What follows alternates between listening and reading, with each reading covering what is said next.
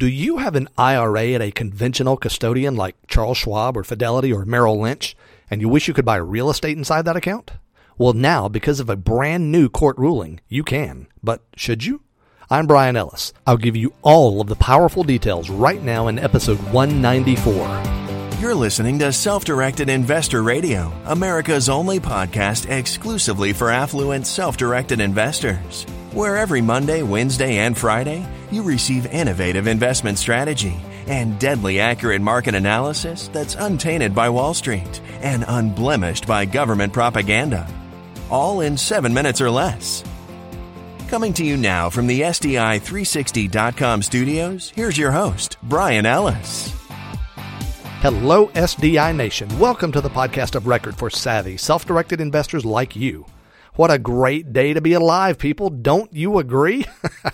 So there's some big news on the legal front that you, as a well-informed self-directed investor, need to know, particularly for those of you who have IRAs at conventional brokers and you wish you could buy real estate or other assets other than just stocks and bonds.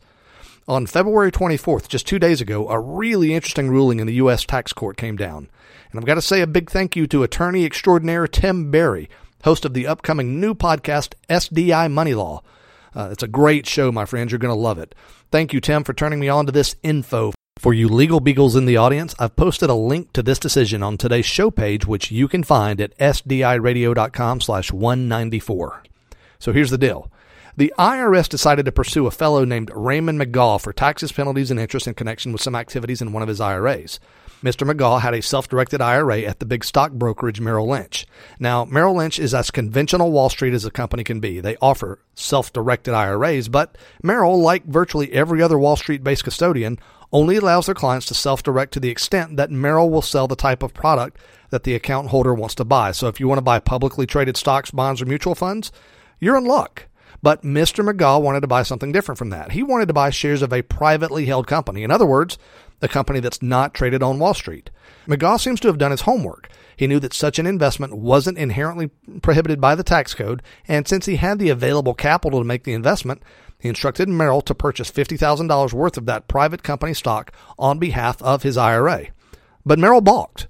Remember, virtually all IRAs that are billed as self-directed are only self-directed as far as the custodian can conveniently profit from the sale of the asset to the account holder. And Merrill certainly couldn't conveniently profit from this, even though the tax code clearly allows it. Thus, Merrill refused to honor Mr. McGaw's request. Well, McGaw was determined, so he instructed Merrill to send a wire transfer from his account of $50,000 directly from Merrill to the company where he was purchasing stock, and Merrill did that. He also instructed the company to issue his shares so that they were owned by his IRA rather than by himself personally. Now, there are other details of the case, of course, but the gist of the story is that McGaw performed an end run around Merrill's restrictions for their self-directed IRA accounts. How did Merrill respond? Well, not well. In their tax statements to the IRS for McGaw's account, they indicated that McGaw had withdrawn $50,000 from the account, and that got the attention of the IRS, who certainly wanted their pound of flesh from that money. So the IRS tries to hit up McGaw for a bunch of money, but he won't have any of it.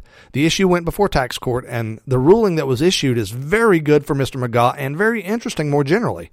Bottom line, the tax court ruled two things. First, that the asset that Mr. McGaw was purchasing was not prohibited, so they in effect reconfirmed the efficacy of investing in alternative assets. And second, the tax court ruled that McGaw had not performed a withdrawal of his funds because he was never in receipt of those funds. The funds were paid directly from the custodian to the seller of the shares that he was buying. And that company, in turn, issued shares of ownership in that company to Mr. McGaw's IRA, not to him personally. And the tax court blessed the transaction as being compliant with the tax code. So what does this mean? Well, on the surface, it looks like it means you could use your conventional IRA to purchase non-conventional assets, so long as the funds are paid to the appropriate parties and that the assets purchased are titled in the name of your IRA and not your name. But let's not get too hasty with this. Here's the thing. It's entirely possible that Merrill, or whatever custodian you use, has other language in their account agreement to which this type of transaction would be subject, which could cause trouble for you even if you are allowed to do so by the law. But even if they don't, I've got to tell you, I think it's a horrible idea to use this newfound freedom to force your IRA custodian to buy assets with which they're not accustomed to interacting. Imagine it was you buying real estate instead of private stock. Do you think Merrill Lynch or the other conventional custodians have the first clue about the complexities of buying real estate in an IRA? Almost certainly not. Will they know what to do if a property tax bill is sent to them rather than to you? Will they know how to handle it if, God forbid, you have legal troubles with that property, even as minor as an eviction, and the custodian begins receiving volumes of legal documentation? I'll bet the fees you'd have to pay would mount up very, very quickly. So is it plausible that you now have the ability to buy unconventional assets through a conventional IRA? Yes, it's plausible, as the case I've linked to at SDIRadio.com/194 plainly shows. But is it wise? I'd have to say no. But this case is likely to be of great benefit for any of you who, maybe like Mr. McGaw, chose to aggressively push your wishes onto your custodian. Now at least you've got some legal cover. My dear friends, thank you for listening in today. I have a sincere request of you. Please go over to iTunes and give this show a 5-star rating if you like it. That helps us so very much, and it's totally free to you to do. You can get to our iTunes page at SDIRadio.com/iTunes. My friends, it's good to be alive. No matter the weather, it's a beautiful day. Thank you, God, for another rotation around the globe, another day full of challenge and opportunity, another day to live out loud and make the most of this amazing world you've made. And without a doubt, my friends, invest wisely today and live well forever. Thank you for listening to Self-Directed Investor Radio with Brian Ellis. Don't miss a single episode. Be sure to subscribe to Self-Directed Investor Radio right now on iTunes, on Stitcher, and at SDIRadio.com.